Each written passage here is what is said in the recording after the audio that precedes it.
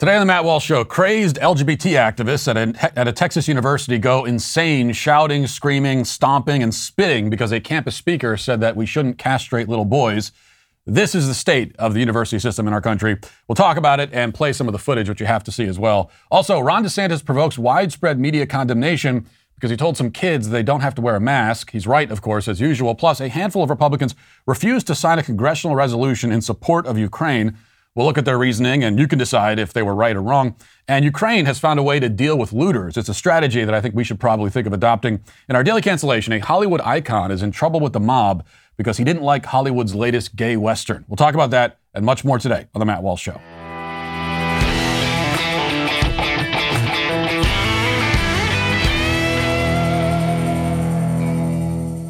Dealing with finances is just not an enjoyable experience no matter what. But what I can say is that when I see my expenses decrease and my savings increase, that is an enjoyable and rewarding experience unto itself. I've been saving hundreds of a month thanks to American Financing, who helped me refinance my mortgage. I've been able to put more money away towards family vacations and other financial goals that we have. With interest rates being so low, it would be a mistake to not at least give them a call and check this out. Let American Financing help you so that you can have more fun and you can enjoy your life a little bit more by saving money. You can take advantage of a free mortgage review where a salary-based mortgage consultant will help guide you through all the different refinancing options available to you. There's no pressure, there's no obligation, just a simple conversation about custom loans that will help you achieve your goals faster. If you start soon, you could skip up to 2 payments and you may close in as fast as 10 days. If you want to get this savings and get it fast, all you have to do is call 866-569-4711. That's 866-569-4711, or visit AmericanFinancing.net to refinancing your home today. American Financing, NMLS 182334, NMLSConsumerAccess.org. Jeff Younger is a business owner in Texas and now a candidate running for the Texas House of Representatives. You may recognize his name if you follow a select few conservative media outlets anyway, because he's been locked in a years-long custody battle with his wife, Ann Georgelis. Now, at the center of this dispute is their now 9-year-old son, James. Ann says that James is really a girl, and she wants to transition him. You know, she found out that James really has a girl magically trapped inside him, and so she wants to do the transition. In fact, she has long since begun the so-called social transition, dressing him in girls' clothes, giving him a girl's name, Luna. Now, Jeff fiercely opposes this plan, as any sane and loving parent would, and has been fighting for custody so that he can prevent the further psychological and physical abuse of his boy. Ultimately, Jeff lost the fight, tragically, and the courts handed custody over to Mommy Munchausen. So Jeff is now running for office because he realizes that the only way to save his son now is to see to it that childhood gender transitions are legally outlawed completely. Now, to that end, as we talked about last week, Texas has gone part of the way. The governor recently declared that the medical transition of minors is child abuse under state law, under already existing state law, and any adult participating in or facilitating the practice should be arrested and charged. Now, that's a good step, and it's an important step, but as long as this barbarity is not officially and specifically outlawed, it will still happen. The governor can only do so much on his own. The ACLU is sued to block Abbott's directive from going into effect because, of course, the ACLU cares deeply about protecting the right of adults to butcher, drug, and castrate children. What this means most likely is that the whole matter will be tied up in the courts for the foreseeable future. The Texas legislature has to act, and that's what Jeff Younger is calling for, and that's why he is running for office. And it's also why he held an event at the University of North Texas last night to discuss this issue and explain why, in his view, child transition should be criminalized. Now, the event drew controversy from the moment it was announced, and when flyers started going up around the campus last week. The president of the university, Neil Smatresk, responded to complaints over the flyers by condemning them, the flyers, not the complaints, as intolerant. In a campus-wide email, he said, quote, "I know the last several days may have felt particularly difficult for the transgender members of our community due to the intolerant views of a handful of campus members. We have a variety of resources through our Division of Inclusion, Diversity, Equity, and Access to support you during your time at UNT, and we hope to offer you a safe place to heal and grow your support system."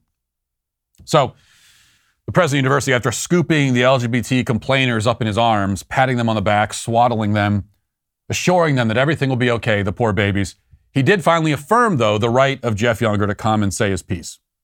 But he also accused Younger of quote, challenging the very existence of trans people. So the stage was set. The irrational beliefs and attitudes of the radical LGBT leftists had been affirmed and legitimized, and that led directly to what happened last night. Younger came to give his talk, as scheduled, and all hell broke loose, in quite a literal sense, in fact, as many of the protesters appeared to be demonically possessed. Outside of the event, an enormous pitchfork mob assembled, demanding that the event be shut down. We have some of that footage. Let's watch that.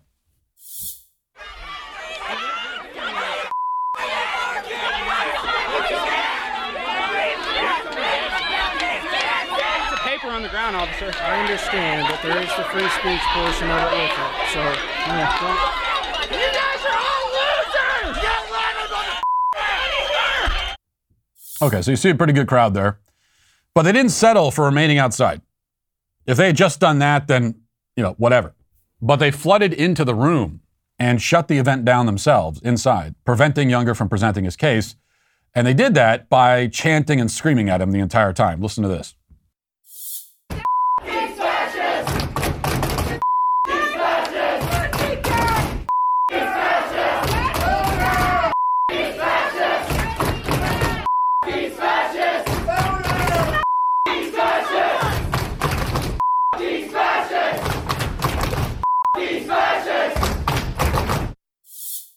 You could practically smell that room from here.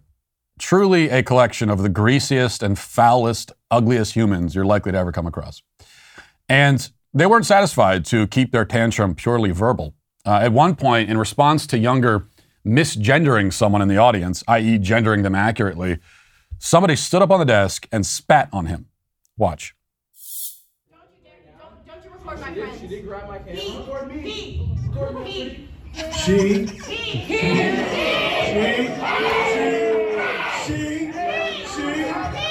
Oh, assault. Hey, police, I just got spit on.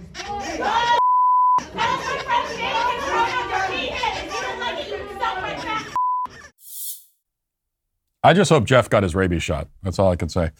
Now, when I watch all this unfold, a few things come immediately to mind. First of all, modern college leftists are apparently going to barbers who use weed whackers and chainsaws. They go to like the landscaper to get their haircut. The worst haircuts I've ever seen, all in one room. More importantly, I may have to pay a visit to this school. Bullies like this should not get what they want. What they want is to make sure that nobody who opposes them ever shows up on their campus again. They're trying to send a message. What they ought to get instead then is, me. If you're affiliated with the conservative group on campus there, please reach out to me. Maybe we can set something up. Most importantly of all, though, I think are 3 points. Now, first of all, to echo something that our very own God King Jeremy Boring posted this morning in response to this, you are a fool if you pay to send your kids to college. You are paying exorbitant, back-breaking sums to have your children turned into that. You're paying to have them brainwashed. You are sending them into the most expensive cult commune in history where their mind and soul will be eaten, and inside the shell that was once your child will be placed a blue-haired lunatic, beholden to a worldview so irrational and fragile that he'll melt into a puddle if somebody even so much as mentions in his presence that men have penises and women have vaginas. You are paying for that. You are asking for that to happen. You are going into debt to make that happen to your kid. Now, sure, there are some exceptions. There are a few good schools left in the country, a few. And there are plenty of kids who go into these environments and they come out with their minds and souls somehow still intact. I meet students like that all the time at my events, but the odds are stacked against them. And most are destroyed by the experience. It's just not worth the risk. It's not close to worth it. It's definitely not worth paying $100,000 for. 2, notice that when I outline the horrors of the modern university system, I do not say that the kids who graduate from these institutions can't get jobs. That's not one of the things that I list. Now, it's true that a lot of them indeed cannot get jobs, but we make a mistake when we point to all the tantruming gender studies majors in that room and scoff and just assure ourselves that, well, the real world will catch up with them. They're going to be unemployed, living in their mom's basements, rejected by society. Certainly, that will be the case for some of them. Certainly, it should be the case for all of them. But it's not the case for all of them, not even most of them. The scary thing is that, in fact, they do get jobs. The real world will not catch up with them. I hate to say it. Because they are going out and redefining the real world. We are living in a culture and a country increasingly shaped by people like that. Those kids in that room, that's your next generation of teachers. Those are university professors. Those are human resource managers at Fortune 500 companies. Those are diversity consultants. They'll take their blue hair over to a nearby middle school and help to keep this self-perpetuating cycle of crazy going. In other words, those kids become this lady. Let's talk about gender roles and talking about them in the classroom. So this last week, as you all know, was Valentine's Day, and this is what my students discussed through the week. Wow. It wasn't the first time they were talking about the gender binary. We already talked about pronouns. We had talked about girl and boy stereotypes. We had named those stereotypes. Talking about access, we've been talking about trans rights. Recently, we've been having discussions about power and dynamics of power in our society, which leads right into social norms, which leads right into the gender binary. And our discussions were amazing, y'all. This is my thing. Out of those discussions, we ended up moving into self-love because I realized so many of my students were already looking at themselves and at their bodies and even at their gender negatively. This to say that the gender binary is constantly harming us day to day. Only a few people gain power from it. Everyone else is trying to conform to the societal norms. This harm, as we're already seeing, starts at a young age. I'd like to clarify. I said lady. I'm not exactly sure about that, actually. Now, that person ought to be unemployed, clearly, but isn't. That person is teaching your kids. One more point. If it wasn't already clear to you, hopefully that video we just played, and especially the clips at the university, wakes you up to the fact that there is no soft pedaling. There's no diplomatic, nice, or polite way to engage with these people. What they need are bullies. They obviously were not bullied nearly enough in grade school. Maybe if somebody had punched them in the mouth in 7th grade, some of this could have been avoided, but instead they've been coddled their entire lives while also being brainwashed.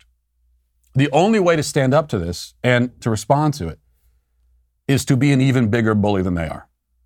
So if you're on the side of truth, of biology, of protecting children from being butchered, castrated, and poisoned, of basic moral decency, then you should project unwavering confidence and strength. They're all in that room screaming hysterically because Jeff Younger doesn't want to have his son castrated. Okay? They spit on him because he doesn't want to have his son castrated. They are so upset about that they want this guy dead. They hate him because he doesn't want to have his son castrated. Their position, their worldview is the most twisted, evil, insane thing any of us have ever come across in our lifetimes. That's how bad it is. That's how it should be treated. With contempt and derision. If somebody is arguing for the right of plastic surgeons to amputate a healthy 14-year-old girl's breasts, and you're treating that argument with even a modicum of respect, you already lost. Now remember something. When we engage with the crazies, we're not just engaging with the crazies, or even primarily. We're really trying to reach all of the basically sane people who are on the verge of getting caught up in this madness. They may lack the philosophical grounding, the mental toughness, the courage, whatever else, to withstand the tidal wave of insanity that pummels them constantly. There's a lot of people in that category. And our first job and our foremost job is to send a message to them that it's okay to be sane. It's okay to be normal. And you don't do that by lending validity to insanity. I think what our country needs now, desperately needs, is the truth. Told directly and loudly and without apology. That's our only hope. Now let's get to our 5 headlines.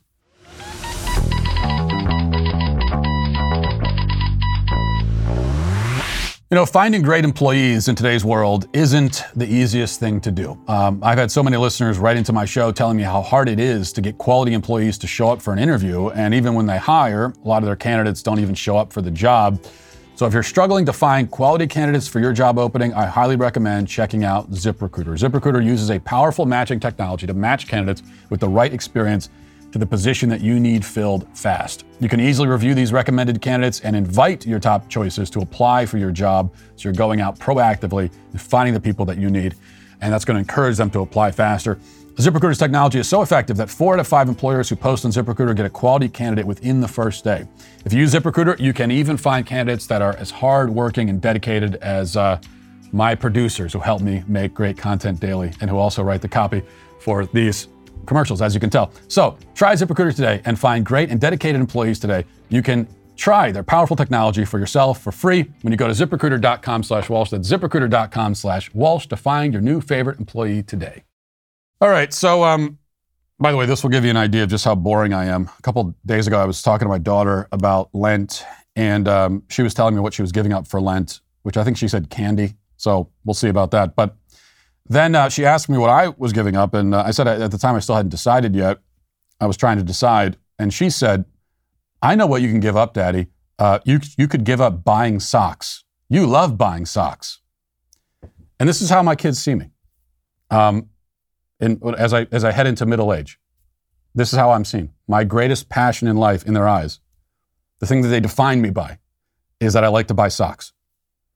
And you know, the even sadder thing is that she's right. And also, I realize that I can't give that up because it'd be too hard. That's a cross I can't bear. I mean, I'd have to cancel my monthly sock subscription, first of all, because I do have a monthly sock subscription. I can't do that. And the idea of just wearing old socks for a month and a half is just horrifying to me. Let this cup pass for me. The sacrifice is too hard, too great. Okay, something interesting happened last night. The media briefly moved away from Ukraine because they had bigger fish to fry, and that would be Ron DeSantis. Apparently, they say Ron DeSantis was mean to somebody about masks, God forbid. He bullied some students because they were wearing masks. That's the claim anyway. You know, he was speaking at a school, and they were standing behind the podium in masks, and he bullied them. That's how it's being reported. And it's big news. I mean, this for a moment anyway, this even knocked Ukraine out of the top of the news cycle. But that's the way it's being reported. Let's watch the actual footage, and you can decide for yourself. Let's see it. You do not have to wear those masks. I mean, please take them off. Honestly, it's not doing anything, and we got to stop with this COVID theater. So if you want to wear it, fine, but this is ridiculous. All right. Well, it's good to be at USF. I don't know. I listened to that, and what I heard, maybe I'm hallucinating, but I'm pretty sure I heard him say, if you want to wear it, fine. So the way that this is being reported is that he forced the kids. He said, you can't wear the mask. He ripped it off their faces and lit it on fire right in front of them. Now, I would have liked it even more if he had done that, but he didn't. He actually said, it's fine if you want to wear it, but you don't have to. And he was exactly right to do that. He was exactly right. And we'll talk more about why he was right in the way he approached this in a second. But before we get there, so as I said, the media latched on to this. And before you know it, we had the local NBC affiliate. They were outside of this event, and they were pulling parents aside, the parents of the poor victims, the children who were told they didn't have to wear masks. They were pulling the parents aside. The parents were lining up to, use this to get some attention and to make themselves the victim, to make their kids the victim, but primarily themselves. And so here's one mother, and you'll notice there's a certain disparity here. It's not exactly symmetrical, because you'll notice a mother and one of the kids standing here, and the kid's wearing a mask. The mother is not wearing a mask, and yet she's very, very upset that her son was told that he didn't have to wear one. Let's watch this. I'm responsible for him, and I told him to wear that mask. And Governor DeSantis, and he's looking at this adult authority and is telling him, oh, you didn't have to wear the mask. What was your reaction when you heard the governor tell you and your classmates, remove your masks? A bit of surprise and shock, more of, okay, This authority figure is asking me to do something that I know is probably going to end up being controversial. So I took mine off. Did you feel pressure by the governor to do that?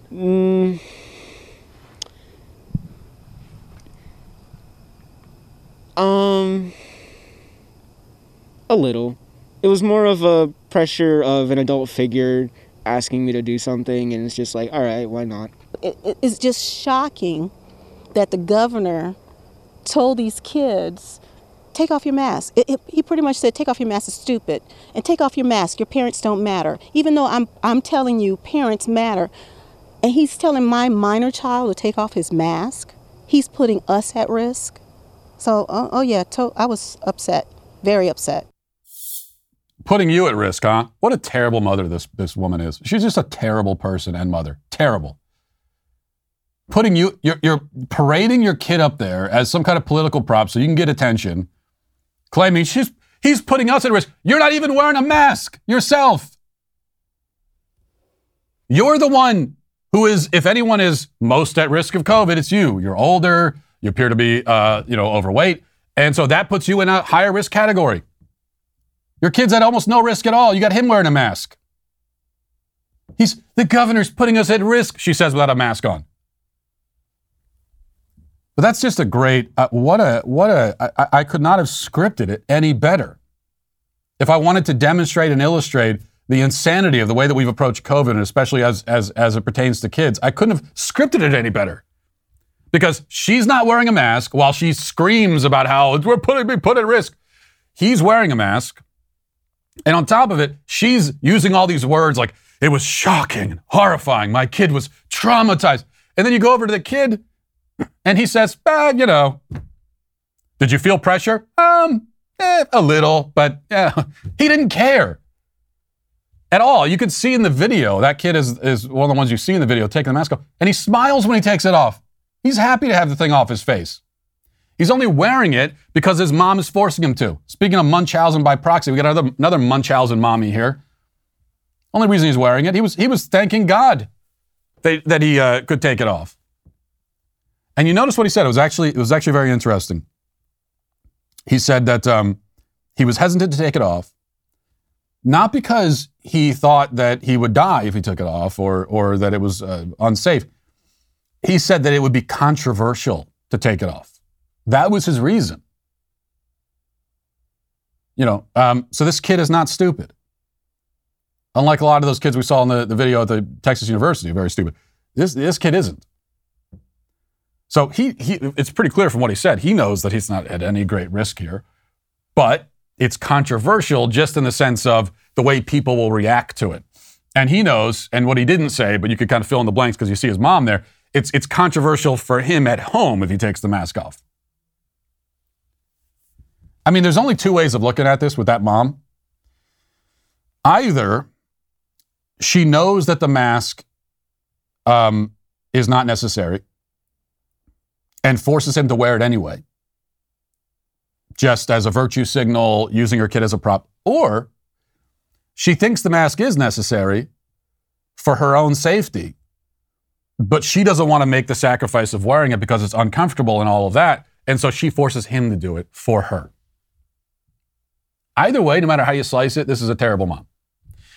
I think we got another video of a parent complaining. This one at least is wearing a mask for. He's putting in the effort to put on a show here. He puts the mask on, and here's what this parent says. I would tell them to stop bullying kids.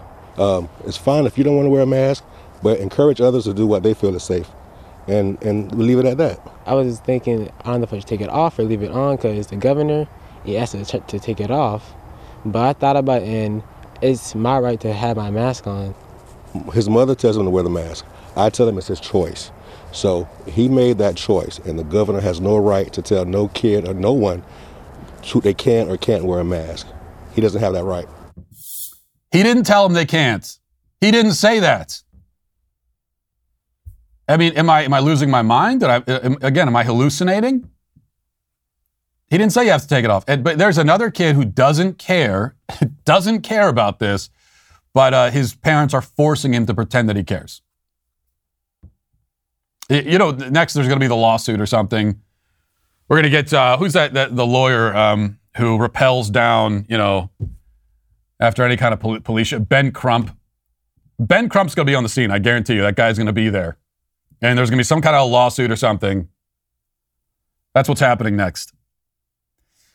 But Ron DeSantis, he was exactly right to do what he did.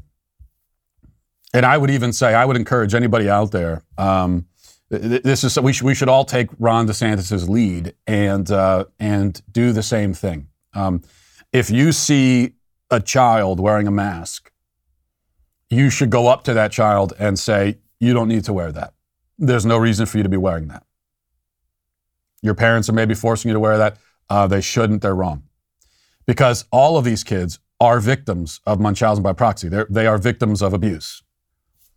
And what they need is some sane adult to tell them that, no, the air is not toxic. You're not going to die if you take it off. People are not toxic. It's okay to show your face. Not only okay, you should. You have a right to show your face. You have a right to see other people's faces. None of the adults around you are wearing them. You can take that off and you'll be fine. So you should say that to every kid you see wearing a mask. Absolutely. For their sake. Because they're being abused. And as for adults who still wear masks, you should just point at them and laugh. And mock them mercilessly. Because that's what they deserve. You see an adult wearing a mask, you paranoid freaks. You look ridiculous in the mask, you idiots. That's the appropriate response to adults. But the kids, who again are being abused and being forced into this, that's not what you should say. You should respond just like Ron DeSantis did. I thought there was a lot of generosity of heart and spirit in the way that Ron DeSantis went about that. Because he's concerned for those kids and the way they're being abused. All right. Let's go to this. From PBS, it says the U.S. House has overwhelmingly approved a resolution steadfastly, staunchly, proudly, and fervently in support of Ukraine. Lawmakers said Wednesday that history was watching the way the world responds as Ukrainians fight to save their Western-style democracy from invasion by Russia. With intensifying urgency, many in Congress said more must be done to help Ukraine and cut off Russian President Vladimir Putin's ability to wage war. In the Senate, Lindsey Graham was also introducing a resolution that would back Ukraine's claim in international court that Putin and his cronies have committed war crimes. And so they all signed this resolution, or almost all of them did. And this is a day after many of them, Republicans and Democrats, as Tucker Carlson pointed out in his monologue last night, which was excellent. Republicans and Democrats showed up to the State of the Union with their, draped basically in Ukrainian flags with their Ukrainian lapels and, all different kinds of Ukrainian apparel and accessories. But what you notice is that many of them actually took off their American flag lapels and put the Ukrainian flag on. Now, there were some of these Congress members who had both, but many of them, again, including plenty of Republicans, they were not wearing any American flag at all. They took it off to put the Ukrainian flag on instead.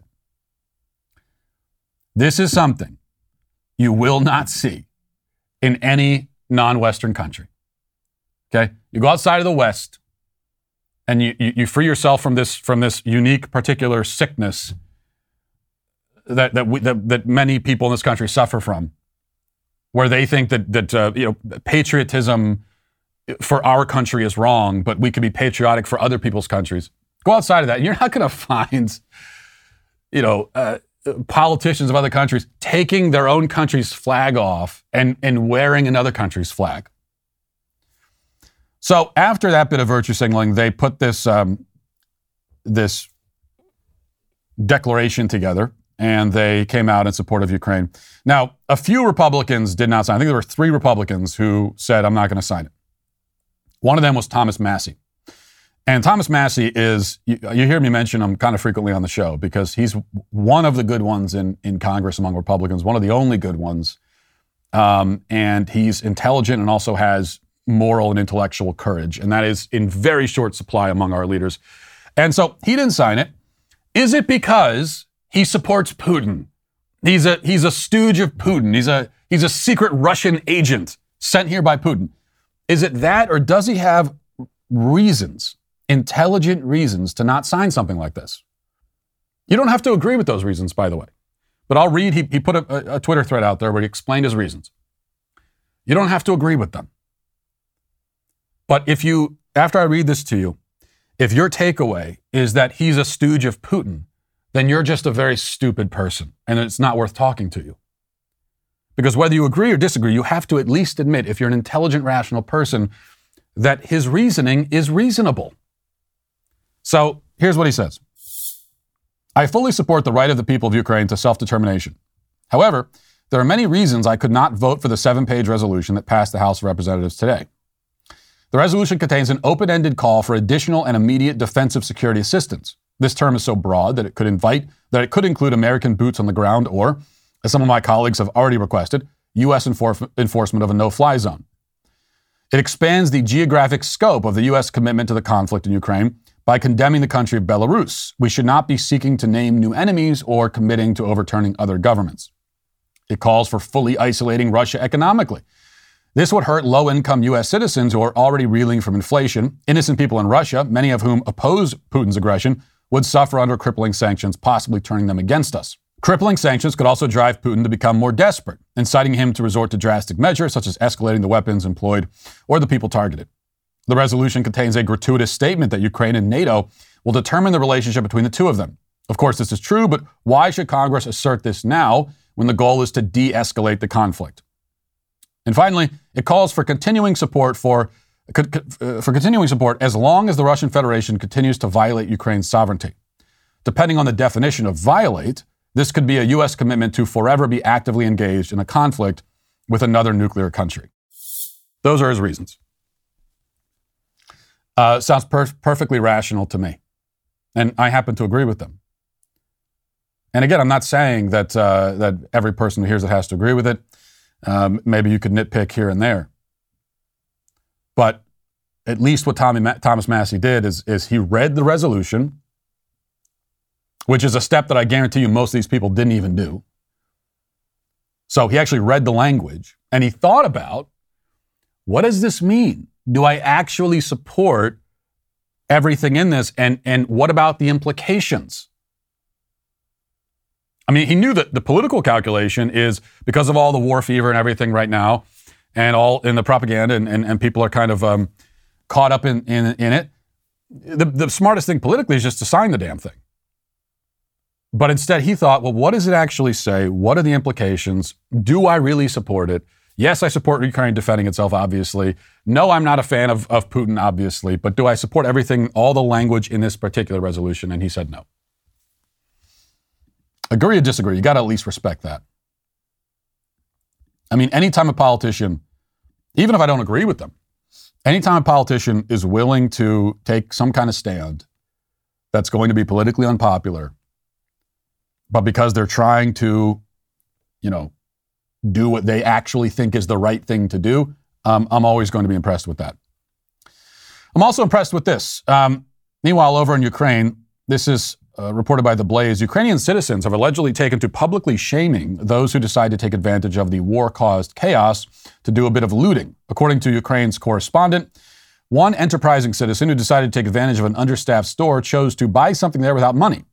The looter was unlucky. He was seen by local residents. They called the police to the place. The arriving patrol found the marauder without pants and taped to a pole. So, okay, here's the guy. That's the looter. I guess other citizens saw this guy looting, and so they taped him to a pole, and they pulled his pants out and taped him to a pole, just kind of like public shaming thing. This is also sort of the Spider-Man strategy of, you don't have the webs, the indestructible webs, but he kind of, ties him to a pole, let the police show up. So that's what the Ukrainians did here. I think do we have other photos as well? Okay, there's another guy taped to a pole, public shaming. He's got a sign on. I assume that says looter or something like that. And then here's these guys. Okay, these guys were stripped naked, and they had, I assume, something like looter written across their bodies, blindfolded, and paraded through the street by concerned citizens. Those people are tied to poles with their pants down. So now for me, look, this is still a little bit too lenient for me. I would like it if maybe, and I understand that the resources and everything are not maybe don't allow for this, but in an ideal world, you would do this, and then you would also have a supply of like tomatoes and rotten eggs, which again, war-torn country, they're not going to have that. But if we were to adopt this here, then you tie them to a pole, put the sign on them, looter, and then you have crates of rotten eggs and tomatoes and things, and people could come by and just have fun throwing them, and you keep them attached to that pole for a day, 2 days or so. I think that's a great strategy. I really appreciate that. So well done, Ukraine. Imagine if we were to adopt something like that in San Francisco. Maybe not San Francisco. Now, I think, the problem is in San Francisco, if you make them march through the street naked, they might like it too much. So some kind of public shaming mechanism is the appropriate response. And a lot of times that could be even better than, if you can send them to prison, that's also good. But public shaming is a real tool that societies have in their belt that these days we don't use anymore because we have this idea that you should never shame anyone. It's always bad to make people feel ashamed. Well, no. Actually, the equation is pretty simple. You should not shame people for doing things that are not shameful. Okay? And this is what we get wrong. This is what cancel culture gets wrong much of the time. Is that people are getting shamed for doing things that aren't shameful or shamed for doing things that don't really matter. But if someone is doing something that is shameful, like looting is a shameful activity, to do it while your country is under siege and people are dying and you're taking advantage of that, that's shameful. In some ways, it's even more shameful because at least in that case, you can claim that you were desperate, you had no choice. I don't buy it, but you could claim that. It's even more shameful to do it in our country when we're not under any official military siege. And you're taking advantage of the fact that the police aren't enforcing the law, and you are victimizing and exploiting your fellow community members, the people who run these shops. These aren't millionaires living in mansions 50 miles away. These are people in your community that you're victimizing. And yes, you should be shamed for that. It's a good tool that we should be using more often. Let's get down to the comment section. If you're a man, it's required that you grow a beard. Hey, we're the Sweet Baby Gang.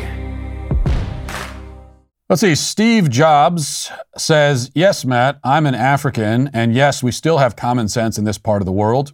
We still can distinguish between man and woman without any difficulty. We still believe in the existence of absolutes. I personally think that the West has lost its mind. Well, that's good to hear, but you might want to keep it down a little bit because the more that you point this out, the more that the ideological colonizers among the left here in the West are going to say, well, we got to get down to Africa and change that. Oh, they still believe in men and women down there? We got to change that. And of course, I'm being facetious because the leftists already know that. And this project of ideological colonization is well underway in Africa and all across the world. It's just that they run into problems because, when you go to other parts of the world and you're talking to people who have not been brought up in our culture and don't at all have the same kind of framework that we have, and you go to them and you say something like, hey, that if a man feels like he's a woman, then he's really a woman, that just doesn't mean anything at all to them. And so you have a lot of, there's a lot of groundwork that the left has to lay in these other parts of the world, and they're trying to do it. And if they're not opposed and opposed passionately, then eventually they'll succeed. Cool Papa J Magic says, Matt, I absolutely understand your point about trans being a white Western thing specifically, but pointing out the hypocrisy of the regime does nothing. They don't mind being hypocritical and or contradictory. They literally have no problem with it. I agree with you. I don't think that just by pointing out hypocrisy, you're going to... I don't think that when someone's being a hypocrite and you say you're being a hypocrite, they're going to say, oh, yeah, no, you're right. Never mind. I changed my mind. That's not what's happening. But there's still a value in pointing out intellectual inconsistencies, logical inconsistencies. And also, again, I go to what I said at the start. I'm not trying to primarily convince the regime. I'm trying to reach all of the sane, normal people out there who are feeling bewildered and are caught up in this storm and are beginning to lose their sense of which way is up and which way is down. Those are the people that I think we're primarily trying to reach. I did accidentally skip right over the video comments. So, because I feel very nervous about the video comments now because McKenna's ruined it for all of us, frankly. But, okay, we'll play some video comments. DailyWire.com/sweetbabycomments. Let's start with this one that's on the screen. Go ahead. My pronouns. You don't get your own pronouns. You think it's a delusion. In school, our kids are being asked what their pronoun is. This is a war on gender. Babies. So that appears to be, okay, yeah, it says right there on the screen. So my Dr. Phil episode is being played in some kind of school. So look, like I said, not all schools are bad. Certainly not all teachers are bad. There are still some very good teachers out there. And I don't know. I feel about the good teachers the way that I feel about cops, like the good cops. I don't know how you do it in this environment, but we need people to do it. So I have a lot of respect for that. And that's great. You know, you should play that episode. It is educational because it's both sides of the argument being presented. I think that episode should be played in every classroom in the country. Because it's both sides of the argument being presented, and you can decide who wins. All right, I don't know why I'm going to do this, but let's go to clip 15. Hey Matt, longtime listener here. I look forward to hearing your video comments every episode, and I have to say the one that your producer McKenna picked out last week has to be one of my favorites, but I might be a little biased, so I understand. I would like to start a new trend, McKenna's Unite, against Matt's video comment selection cancellations. Sweet Baby Gang for life. Don't give me the Sweet Baby Gang for life after that. Don't do that to me. I don't believe you, first of all. I just don't believe it, that you actually thought this is a coordinated assault against me. And this is what I get. I try to bring other voices into this show, so it's not just me rambling the whole time. And I end up with this conspiracy. It's outrageous. But there is some good news. Scott says, Matt, please shave your beard for a 900th episode special. No, that's not happening. And of course, you're banned for even suggesting that. But it is indeed the 900th episode. And I would be remiss for not mentioning. We've done 900 of these things. And I thought, for real this time, this is real, okay? To honor the occasion, and I know I've joked about this before and all of that, and it's been kind of anticlimactic. But to honor this occasion, because it's 900 episodes we've done, that's a big deal. And so many of you have stuck with us so many have stuck with us through all 900 episodes. I don't know why, but you have. And so to honor that and to honor you, I thought I would actually play the banjo for real this time. Absolutely for real. It's here in the studio with me. And so let me go get it. Oh, I can't. I forgot. Yeah, that's a sheet. It's fake. I don't have a real studio. So I wanted to, but unfortunately the banjo no longer exists. It is now just a picture on a sheet, which is hanging behind me. Still, 900 episodes. That's a big deal, isn't it? Well, if you thought the Daily Wire was going to take a break from bringing you new, awesome content, think again. We're adding new content on what seems like a weekly basis, and we're so excited to share our latest edition with you. So get ready for March 10th. That's the premiere of our latest film, The Hyperions. It doesn't follow the same old Hollywood-prescribed formula. It's a film that stands entirely on its own, and it's a totally unique thing. You can see that in the trailer. Check it out here. Good day, Hyperion Club members. We've come for one thing. Our Titan badges. This Titan badge can grant an individual superhuman power. Perhaps it's time for someone else to take on the responsibility. On my way.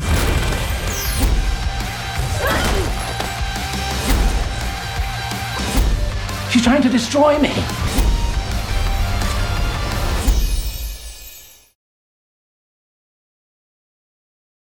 So The Hyperions is a throwback superhero meets dysfunctional family, meets quirky criminals, and it's 100% worth the stream. We'll be streaming the film once on March 10th for all to see on YouTube. But after that, you've got to be a member to get in on the action. So head to dailywire.com/subscribe so you don't miss any more of the growing cache of content that we have to offer.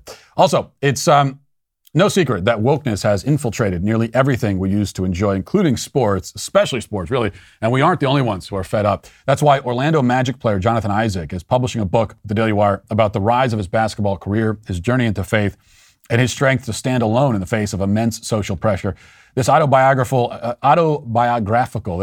account will give insight and inspiration to anyone looking to take the woke out of sports, and also anyone just looking for inspiration to, stand and speak the truth. The book is available for pre-order now at Amazon, so reserve your copy today. And finally, as everyone knows by now, the Daily Wire is rapidly expanding into entertainment, and with that expansion, we're searching for a counsel of business and legal affairs to join our legal team in Nashville as our in-house legal expert on the film and television industry. The Council of Business and Legal Affairs will manage all legal aspects of the Daily Wire's entertainment content, including development, acquisition, production, and finance, as well as production, legal, and intellectual property work for all of the Daily Wire shows. We need someone with 8+ years of experience in the film and television industry. This is a perfect opportunity for an entertainment lawyer who's ready to get out of Hollywood's woke groupthink cycle and find new opportunities. So to apply for this and to view a full list of our current openings, including McKenna's job, which will be opening up soon at Daily Wire, please visit dailywire.com/careers. Now let's get to our daily cancellation. So this segment is not always a time for attacking, demeaning, and insulting people. Well, I guess it is, and really the whole show is that. But sometimes I do it in the context of defending someone. And that will be the case today. Sam Elliott is a Hollywood film legend, or as he's known to most people, the guy with the mustache and the deep voice. He's being canceled by the left-wing mob for some negative comments he made about a recent and critically acclaimed Western called Power of the Dog. Now, Elliott did not like the movie. He thought it was an insult to the Western genre.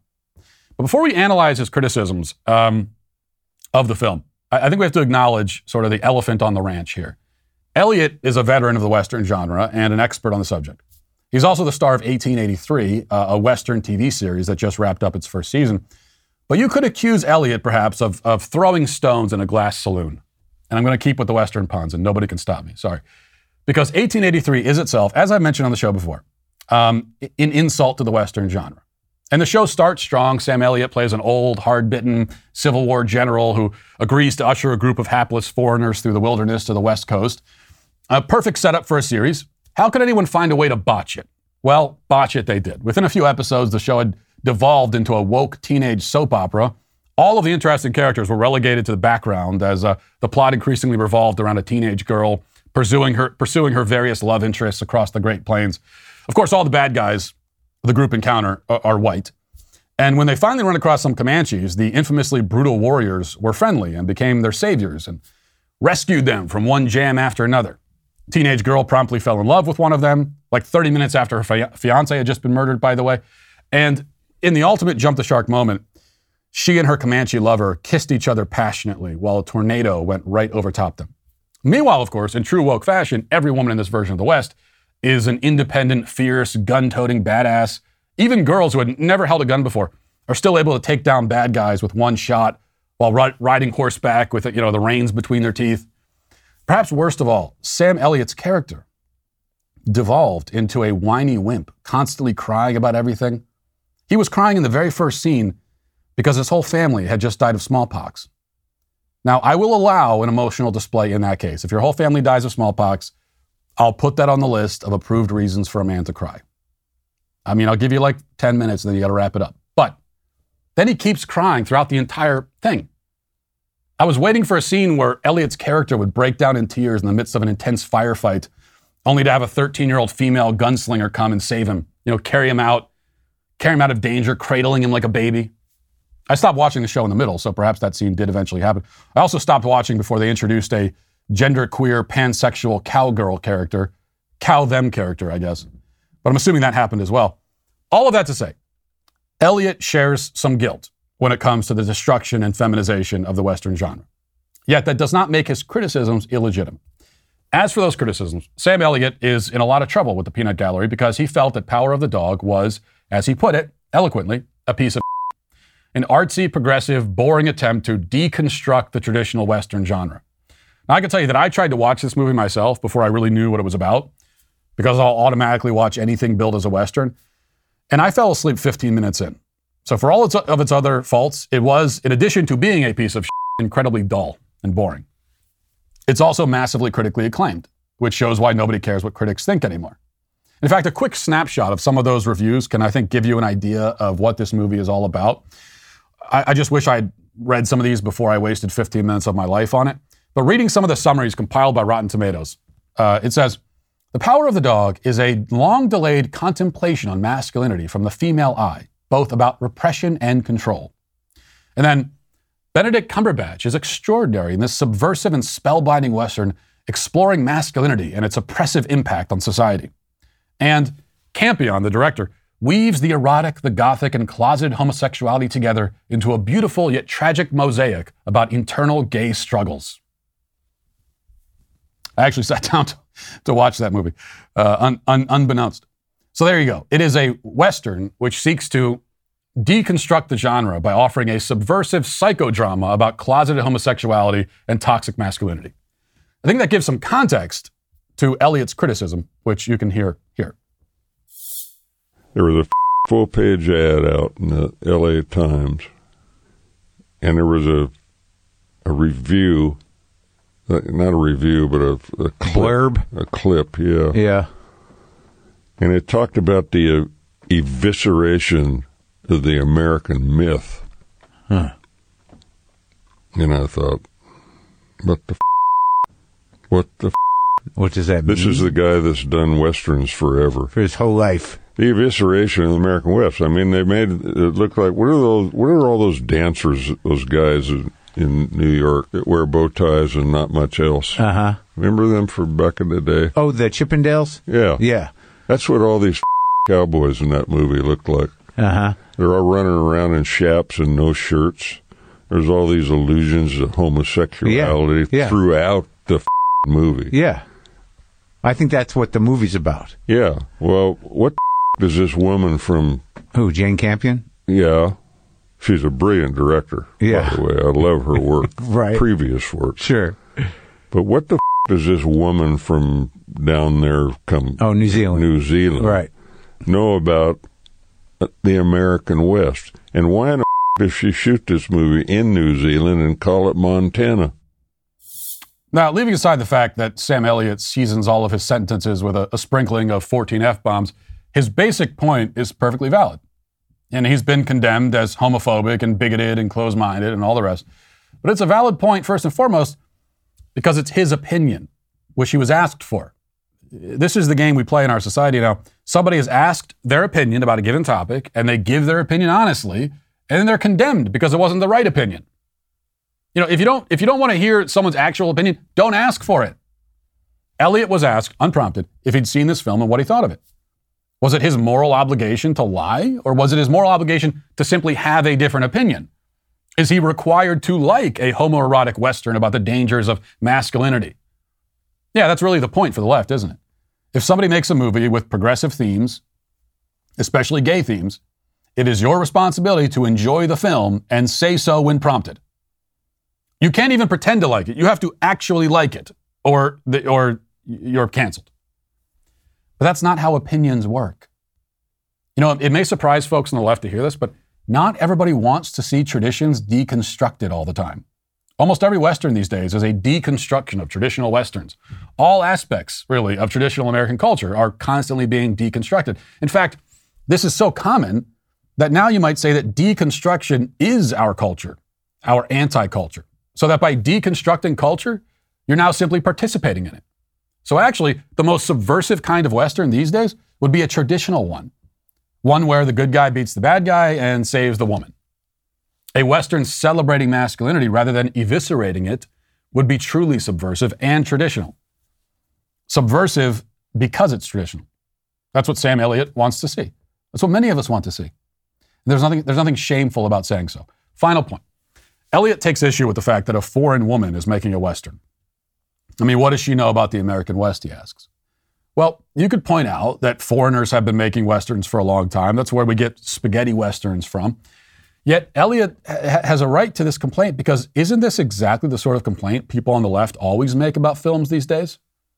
They say that if you're white, you can't play a non-white character. If you're not in a particular group, you can't portray that group or make films about them because you can't relate to their lived experience or whatever. Now, I think this is a stupid criticism, which is why I also personally don't have a problem, per se, with foreigners making movies about the American West. But most of the people attacking Elliott for this point of view are in no position to attack him. He's only applying their representation logic consistently. He's making exactly the same kind of point about this film that they have made about so many others. They are just allergic to logical consistency, which is why they're lashing out. And it's why they, not Sam Elliott, are today canceled. And we'll leave it there. Thanks for watching. Thanks for listening. Have a great day. Godspeed.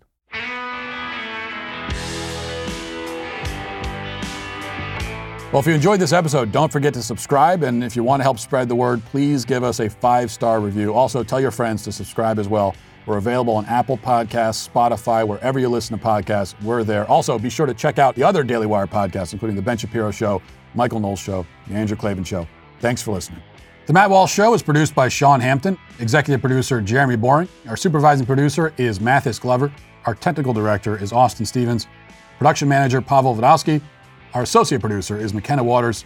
The show is edited by Robbie Dantzler. Our audio is mixed by Mike Coromina. And hair and makeup is done by Cherokee Hart. The Matt Walsh Show is a Daily Wire production. Copyright Daily Wire 2022. John Bickley here, Daily Wire Editor-in-Chief. Wake up every morning with our show, Morning Wire. On today's episode, casualties rise as Ukrainians continue to resist Russia's invasion. The DOJ will prosecute fraud in COVID relief funds. And how did Americans receive Biden's State of the Union address? Join us and get the facts first on the news you need to know with our show, Morning Wire.